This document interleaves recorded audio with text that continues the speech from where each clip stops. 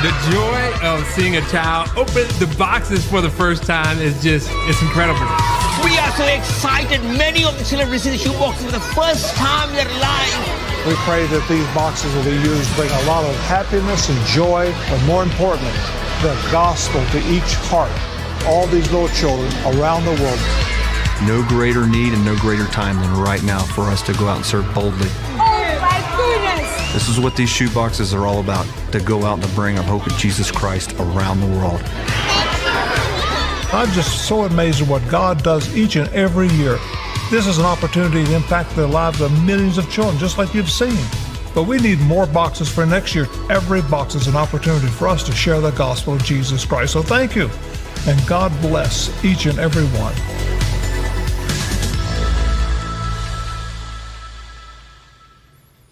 Well, good morning, Grace. Great day to be here. We're starting the Operation Christmas Child. This is a thing we've been doing for well over 20 years. I'll bet we've sent 100,000 boxes or more around the world. What a Christmas gift. So if you guys could make it a point to go out into the courtyard, get a couple of boxes, fill those up full of the list of goodies that you might want someone to enjoy, and they're going to bring those gifts with the gospel as well all over the world. It's kind of fun time. If you'll turn in your Bibles to 1 Peter chapter 4, I'll be there in a minute, but I wanted to give you an update. I promised you I'd give you an update on our Summer of Giving, Fall of Serving campaign. We did that to just acknowledge that maybe, during our quarantine and pandemic time, we might have turned in on ourselves and just kind of protecting ourselves, and we got to get back in shape and start giving out and serving others, and it's just a good thing to do, and it's fun to do it as a team. And so we had this. The plan was everything given to the church over our budgeted expenses that we'd planned before this campaign even started would be given out to ministries around the city and around the world. So we've already given out $232,000. That ain't bad. Give yourselves a hand. And then I said last week that we had an additional $305,000 to give away, which made that we were going to give over $500,000 from just the Summer of Giving. Yeah. But there's been an update. Hey, have you ever put on an old pair of pants or something and you reach in your pocket and it's like, there's a $20 bill. Look at this, is awesome. That kind of happened, except the $20 bill was a $200,000 bill. So we're actually giving away over $700,000 for our campaign for the summer. Yeah, baby. And I'll tell you more next week on where it's going. This week, we wanted to focus on some ministries that are local. These are also places that are really great to serve in if you're looking for a place to volunteer. We're giving $5,000 to the English language ambassadors. This is a ministry that got started just a few years ago, but boy, for such a time as this, they're teaching Afghanis English as a second language. And so now business is good, right? So this is a beautiful ministry that we have a relationship with the leaders there that goes back almost 30 years. Love this group, English language ambassadors. We're giving $15,000 to God of Hope Ministries. This is a ministry to prisoners that are locally being held, and it's a ministry for the men and the women. Many of our leaders here at Grace Covenant Church are part of the leadership team at that vital place. And so if you want to be involved in that, helping people that are incarcerated become like Christ in all of life, that's what they're doing a great job too. And then finally, Austin Disaster Relief Network. I'm sure most of you are familiar with that ministry. It's like our own Red Cross here in Austin, and they're actually looking at going national because it's so effective. Well, they're moving their office, and their main location is going to move up to Mopac and Wells Branch Parkway or so, and they need money for those expensive moves and remodel. And so we're going to give them $100,000. Yeah, give yourselves a hand. Ray Anderson plays Santa Claus around here. He called them just last week, they picked up because we have a great relationship with ADRN, and they said, "Ray, what's up? I'm right in the middle of a board meeting." He said, "Well, I'm glad you are. I'm calling to tell you we're going to give $100,000 towards your move." And that was the topic of discussion. So they were very happy for that. Well, keep up the great work. Next week, I'm going to let you know about some things that have been in the we've been cooking for almost over a year now that we're finally going to be able to reveal. So next week I'll tell you more about our summer of giving and where we're going to send these resources. Let me pray, and we just thank God for what he's done in our church so far. Lord, we do lift up the way you've blessed us to bless others, the way you've given to us so we can give to others. And just what a joy it is to see ministries around the world and around this town where we can influence people for the cause of Christ. And sometimes it's in areas where we don't know what to do. We don't know how to do it, but there are people that do. And so we want them to be less concerned about finances and more concerned about how to please you and use their gifts. So, Lord, we lift up these ministries to you. And for every dollar we give, Lord, I'd ask that you'd return $2 to $5 on just spiritual return. We'd ask that you'd bless these men and women that do these ministries, keep them whole and healthy. Do not let them grow tired of doing good. And we pray this in Jesus' name. Amen. Yeah. All right, let's look at our passage today. It's in 1 Peter chapter 4. It's verses 7 through 11. There was a TV series that it's over now. It's on National Geographic, but it was a big hit for 4 seasons. It was called Doomsday Preppers. Anybody seen that? It apparently millions of people watched it, and it kind of got a little thing going about are you ready? That's their big byline. Are you ready? Are you prepared?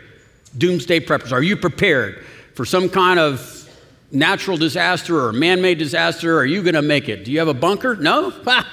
And since that, tens of thousands, millions of dollars have been spent by individuals making sure that they were prepared. They were prepped and ready for that next big thing.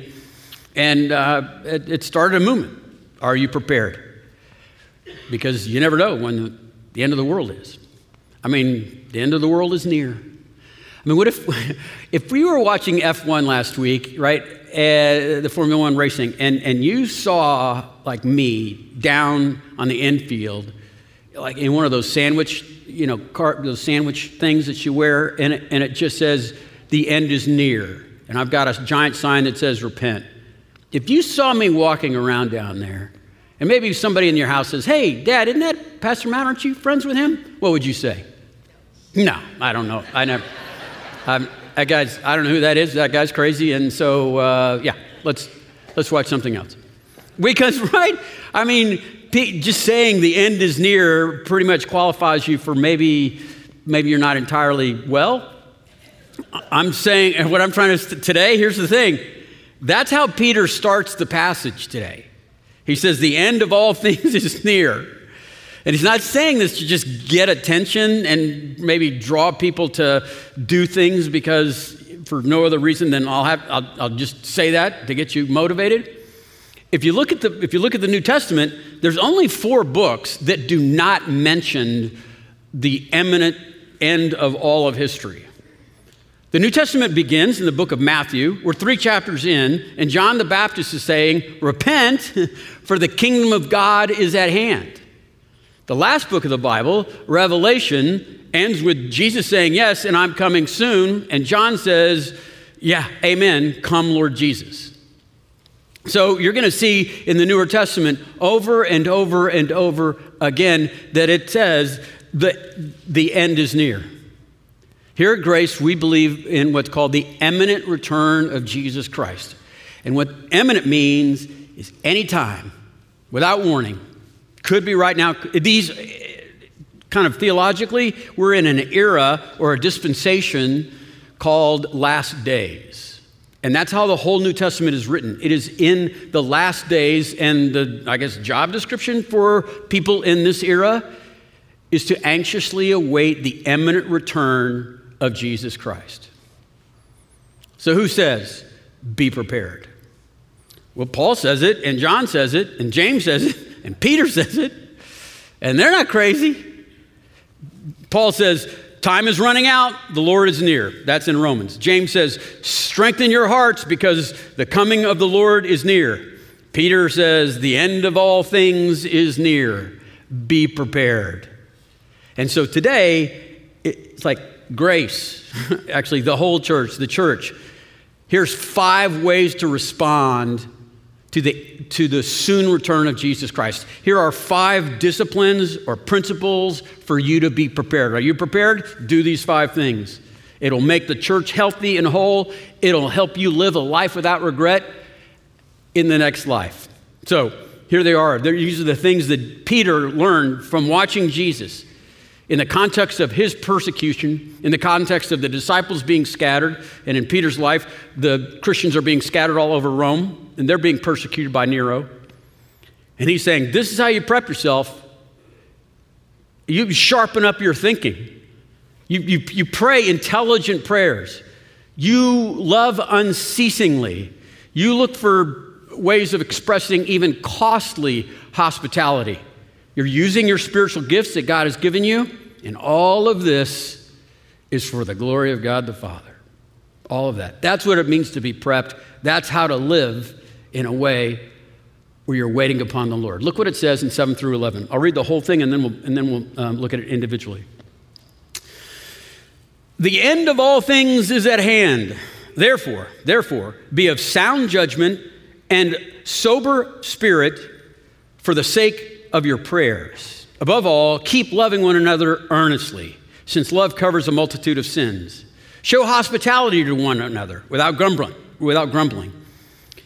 As each has received a gift, use it to serve one another as good stewards of God's varied grace. Whoever speaks, as one who speaks as an oracle of God.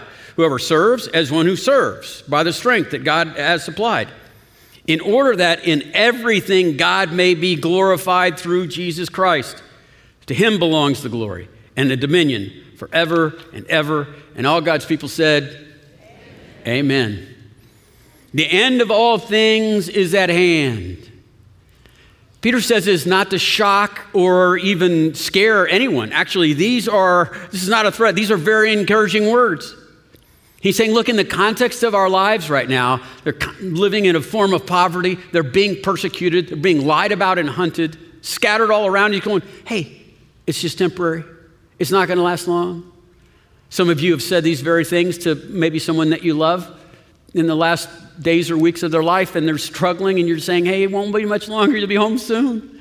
Right? So that's what he's saying here. It's like, don't worry.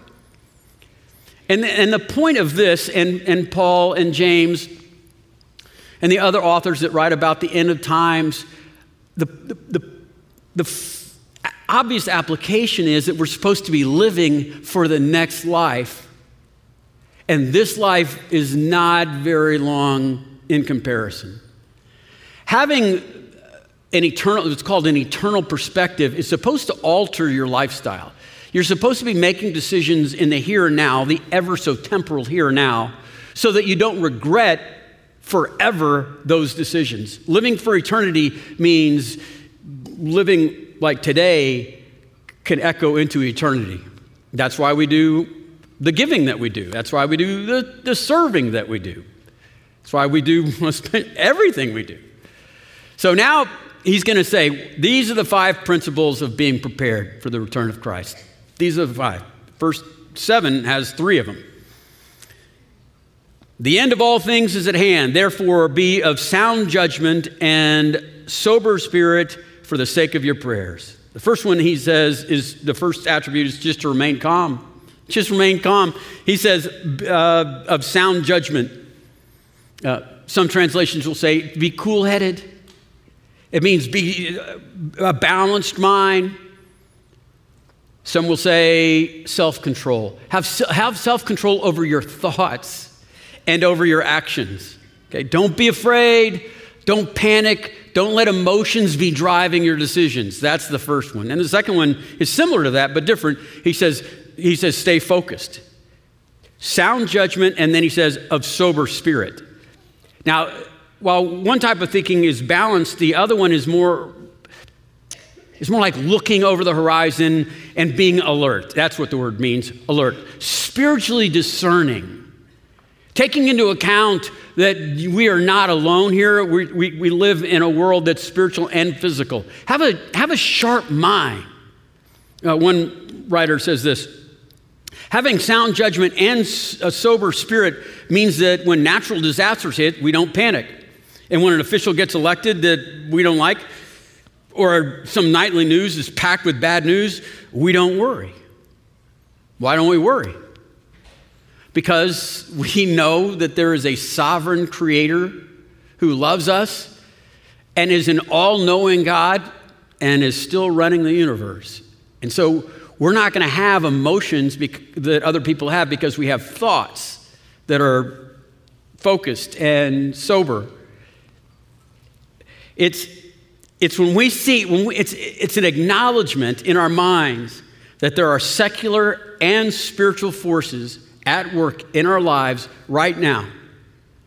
And they are making up panics, or they are taking advantage of some kind of tragedy for no other reason than to divide things that are sacred, families and churches. Politicians, media, social media could not care less about what is true. They are in it to stay in power or gain power, and stay wealthy or gain wealth. And a person that's sober-minded and has a sober spirit backs up and says, wait a minute, there's more here than meets the eye. I need to see what God's doing. And what happens is when you think about in the afterlife, if you could do this as kind of an application when you go home, just close your eyes and picture yourself after the grave, right? In the very presence of God. And then start thinking about making an inventory of the things you're obsessed about, worried about, angry for in this life. And when you're in that throne room and you look back at this life, please don't be saying things like you were compulsive about how much money you had in savings, or where you ranked on the ladder of success, or you were angry at churches are opening too soon or too late, or they're not doing it right, not according to me. And you're like, wait, what? That's what I spend my energy on?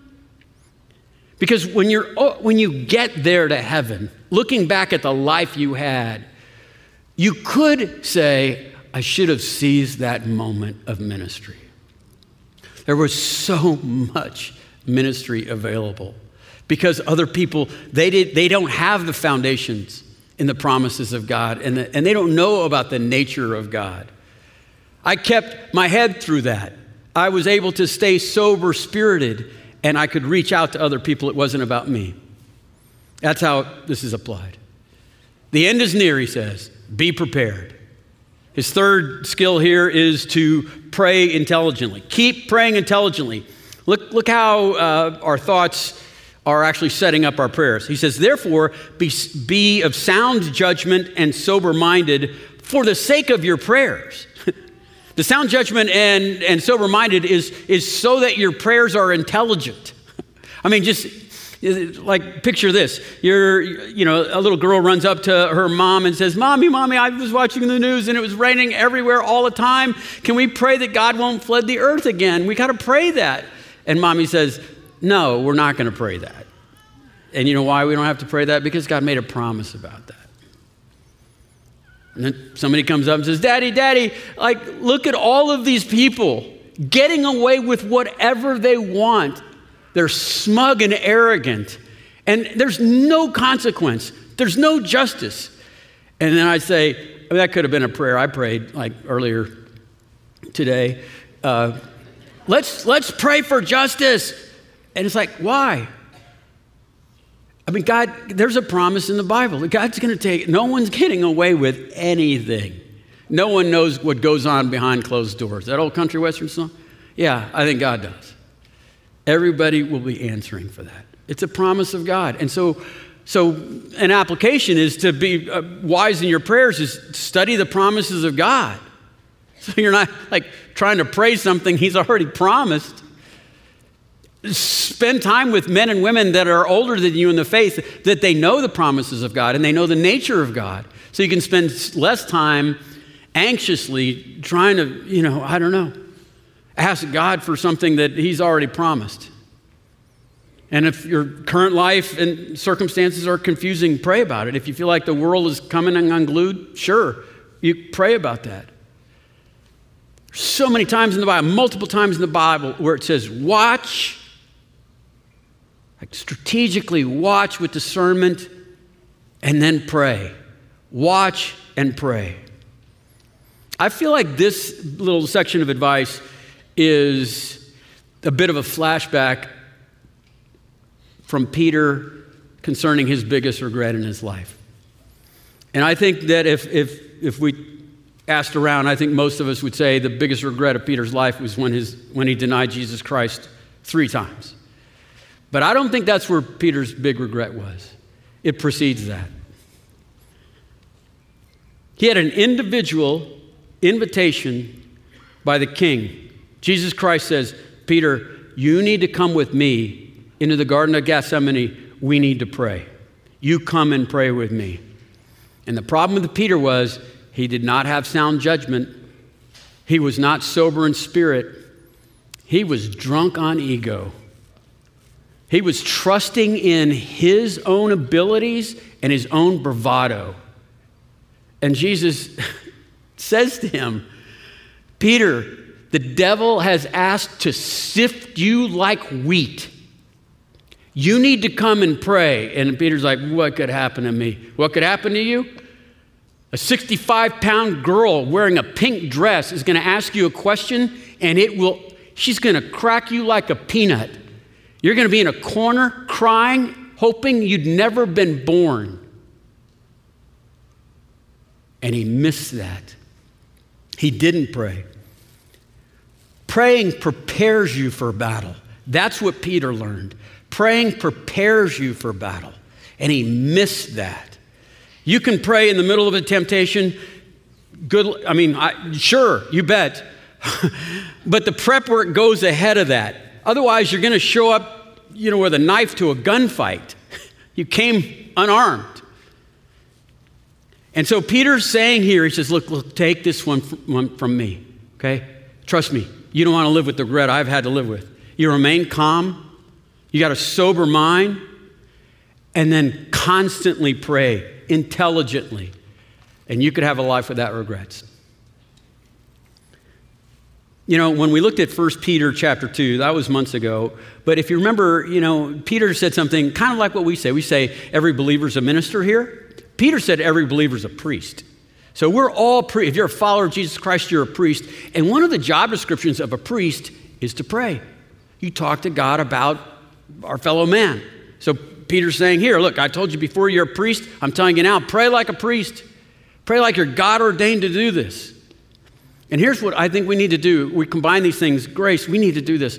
We need to be the lighthouse in the middle of this crazy storm. We need to be that beacon that is set on a foundation of solid stone and not be caught up in the waves, the crazy dramas that are being made up to keep us afraid or angry, or the ones that are real, but they're still getting milked for that. We have to, like Peter's saying, stay on the mission of the church, the supremacy of the gospel, the glory of God the Father. Stay calm, stay sober, keep praying. Don't get lost in all of these distractions. 4th survival tip for being prepared, he says, continue loving deeply. Continue loving deeply. Above all, keep loving one another earnestly, since love covers a multitude of sin. Earnestly, you heard me emphasize that word there. It means fervently, it means deeply. Graphically, it's used outside the Bible in Greek as a horse in full gallop, right? He's just, all the muscles are stretching. Even better, I love this picture because it's a sprinter coming into the finish line, hitting the tape, right? It's like, God, earnestly, love earnestly. And so I find myself loving some people like that, like, this is love. This earnest love. Anybody identify with that? No? Anyway, not all love is smiling. But look at the power of love that he brings up. Why would you love earnestly? Because he says love has power. Love covers a multitude of sins. It's just like, what he's saying here is that love is bigger than injury. And the more you love earnestly, the more a person their injuries against you are covered. It's the nature of good relationships. By the way, just pause. He's not condoning bad behavior. He's not condoning perpetual bad behavior. And love is not trust. Don't equivocate those words, because if you lose trust, you have to earn the trust back, right? That's how that works. But you can love someone and not trust them. I just want to make sure people get those two words. They're not the same. So what he's saying is, look, there needs to be an atmosphere in the church, an atmosphere of grace. Because if there's not an atmosphere of grace, there's going to be division. Peter's more than likely quoting an Old Testament proverb out of Proverbs chapter 10. And look how it contrasts. If you're not going to love, it's going to look what you're going to do. He says, hatred stirs up dissension, but love covers all transgressions. Hatred, it blows things up. If you're not going to be loving earnestly, what happens is you're going to find yourself arguing over pettiness. You're going to be dividing over picky little things. You're going to be looking for small cracks in somebody's comments and exaggerate those and gossip about those things. And then you get to play a part in Satan's role of dividing things that are sacred, like families and churches. He's saying that hatefulness leads to a critical spirit, leads to dissension, leads to division. There's a good quote contrasting these. Love hides them. Love hides the sins from its own sight, but not from God's sight.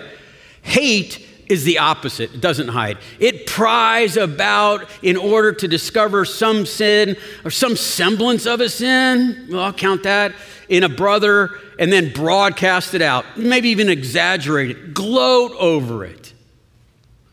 I'll bet most of you have an experience where you've seen long-term friendship or even a wonderful marriage, and all things are going swimmingly, and then some event takes place, and just like that, love leaves, and so does everything else.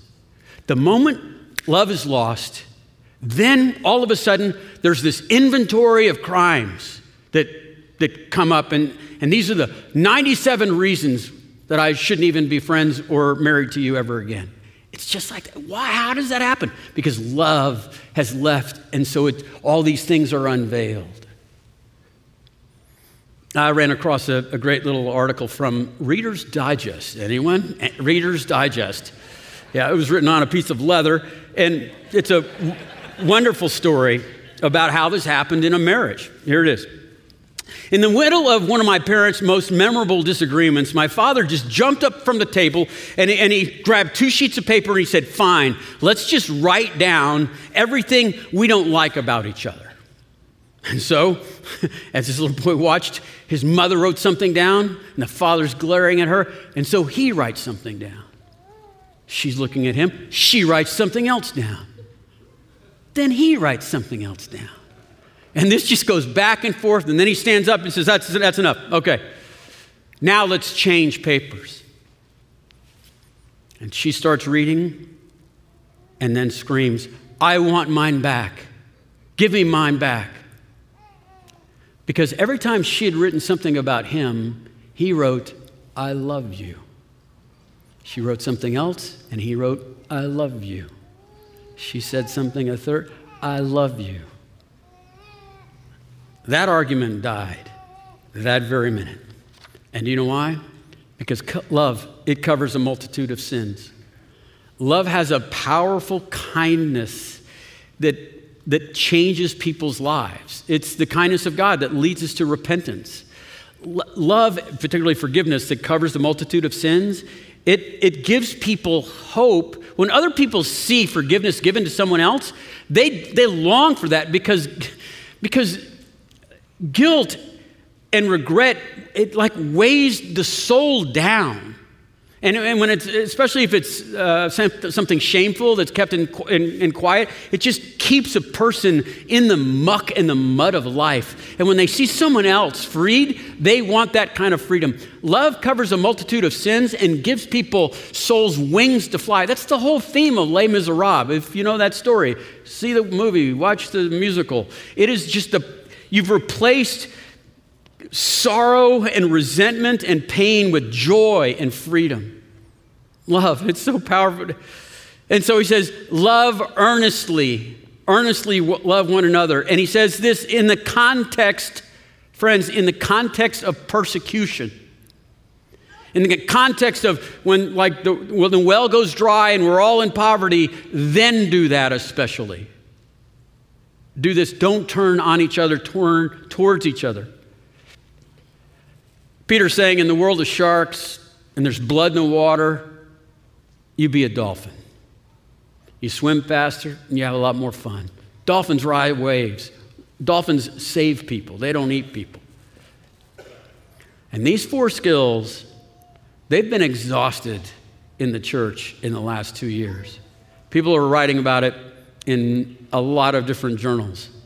Just that sound judgment and sober spirit and thoughtful prayers and deep love, it puttered out.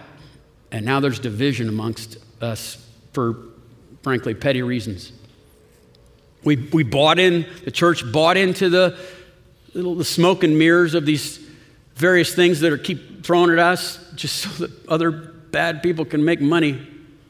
And Peter's just saying, I don't understand. Like, you can have completely different political views from a brother or sister. You could have completely different political applications than a brother and sister, but you can love them.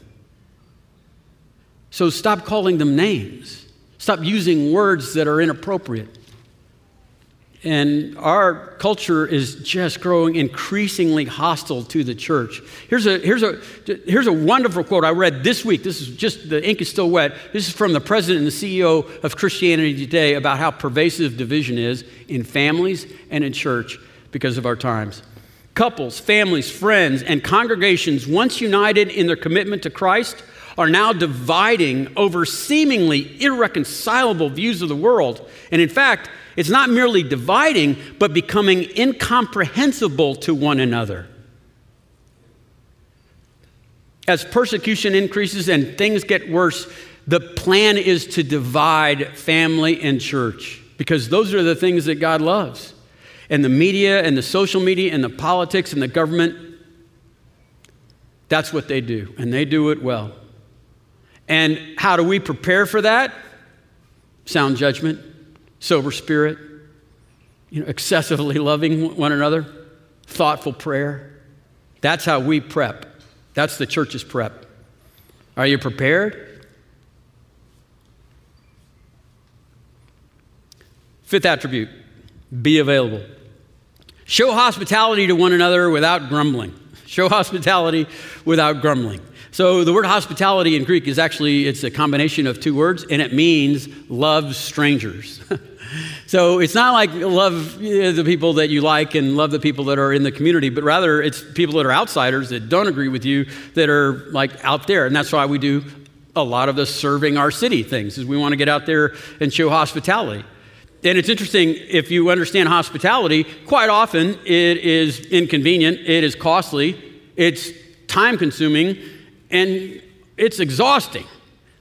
And so Peter says, show hospitality without grumbling. I mean, he's got to add that because he's just looking around and going, it doesn't feel like hospitality when you kind of look like that. Like, put the lemon down that you're sucking on. Hey, here's an easy way, by the way, to apply hospitality here at Grace. We'd love for you to do this. And that is, so many people are coming back to church, and some people are coming back to our church. Some people are coming to church for the first time. We're seeing it like we haven't seen in decades. Every regular attender is a hospitality greeter, okay? Let's just do that. Let's just raise your hand, pledge, you're deputized. All of you are deputized. If you know where the bathrooms are, congratulations, you're a regular attender. And so here's what I'd like for you to consider. Like this, showing hospitality like, just if you see people with that look in their eye, like they don't know which building to go to, just go to them and say, hey, are you new? Do you need someone to sit with? You want to go to lunch? Take them to lunch. Take them lunch. Your job is to find them a good Bible teaching church. And if you can't afford lunch, you bring the receipt back next week. I'll help find you a way to get paid back for that. It's not about that. It's about getting connected to people and getting them connected to Christ through a Bible teaching church. Show hospitality without grumbling. Okay, so some of you not qualified for that quite yet. Need a little happiness in your step, and then you can do that. Just kidding, okay? So, without grumbling, show hospitality. Look, here, he's going to go on now. He's going to explain how hospitality is shown. We'll rapid fire through this. Each one has received a gift and use it to serve one another as good stewards of God's varied grace. And so what he's talking about there, it's throughout the Newer Testament, that each and every Christian is given a special spiritual gift, at least one. And then we're responsible for using that gift. There's different gifts for different people, and you're supposed to be using that. The idea of a spiritual gift is twofold. One, to minister to other people, primarily in the body of Christ. And second, the spiritual part of it, it's kind of fun where, I guess I would say I'm a teacher, spiritual gift is teaching, but I'm putting out this much, but God makes it this much. Somebody has gift of hospitality or service, and they're putting this much into it, and they're not seeing much return on investment. Like, who cares? No one notices. But the Spirit makes it so much more. Like, people's lives are being changed just because you're being nice and showing hospitality without being grumpy. And what he's saying here is, he's like, look, you have these gifts, show hospitality in those, but the whole time, watch how it's all pointing to eternity. It's all pointing to the glory of the Father. Look what he says in verse 11. He's using examples here. So whoever speaks, as one who speaks the oracles of God.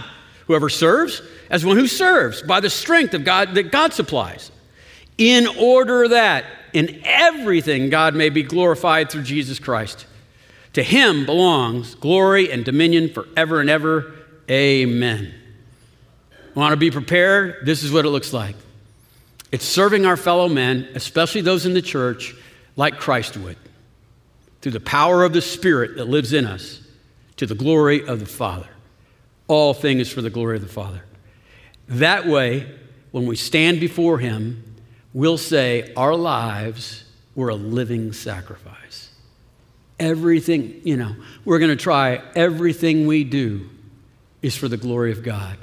That when we show up that day, and whether we're in poverty or we were in prosperity, we bring to him this painting that is our life. And it all makes it to heaven. The refining fire, doesn't burn off things that were petty and temporal. The application, I think, for this section of Scripture, 7 through 11, is asking the fundamental question, do you believe this? Do you believe the gospel like Peter is talking about here? Or do you just mostly believe it? Because if you mostly believe it, you're living with a foot in both worlds. That's a life of regret. If you believe it like Peter, that the Lord's coming soon, or your last heartbeat is 7 beats from now, either way, you live with eternity with the decisions you make in this very temporal time. And Peter's saying, come on, man, make the most of it. I started off by telling you a story, here's what crazy looks like. It's me going through the Formula One with the end is near. And what's interesting, besides that people have been saying that for 2,000 years, it didn't happen, but also we have an attitude sometimes that, people that are so heavenly minded aren't earthly good. They're always talking about heaven and what are they doing here? And that's actually just a lie. If you look at the history of Christianity from the early days until modern times, au contraire, the people that are most heavenly minded, that is their focal point in life. They start looking at this life like it's just a pretty bad night in a sleazy hotel, and they live accordingly. C.S. Lewis makes a masterful work of this in this quote. If you read history, you will find that the Christians who did the most for the present world are just the ones that thought the most of the next life. The apostles themselves who set on foot the conversion of the Roman Empire, the great men who built up the Middle Ages, the English evangelicals who abolished slave trade, all left their mark on this earth precisely because their minds were occupied with heaven. Today, you see Christians largely ceasing to think about that other world, and so they have no effect on this world. Aim at heaven, and you get earth thrown in. Aim at earth, and you lose it all. Let's be a church, individually, collectively, with people that are so heavenly minded. We are earth changers. Are you prepared? Let's be prepared. Lord Jesus, we are grateful for this lesson from Peter, that he would write us and tell us how to live life different than his. A life that glorifies you in all that we do. A sharp mind, that we pray intelligent prayers. We sacrificially love one another. We pay the high price for hospitality. And we realize what our spiritual gifts are, that we might bring those to this body so that in everything we do, it glorify you. Let us be a church that longingly, expectantly waits for your return. And between now and then, we don't get distracted. We see that division is the end game, and we play no part in that. We surrender our egos to your will. And Lord, let us glorify you, and not just what we do, but even the things we think. Lord, would you give us a vision for ministry that's all around us, that we might help maybe bring someone to a knowledge of who you are, or help some believer grow deep in their faith, away from fear. We pray this in Jesus' name. Amen.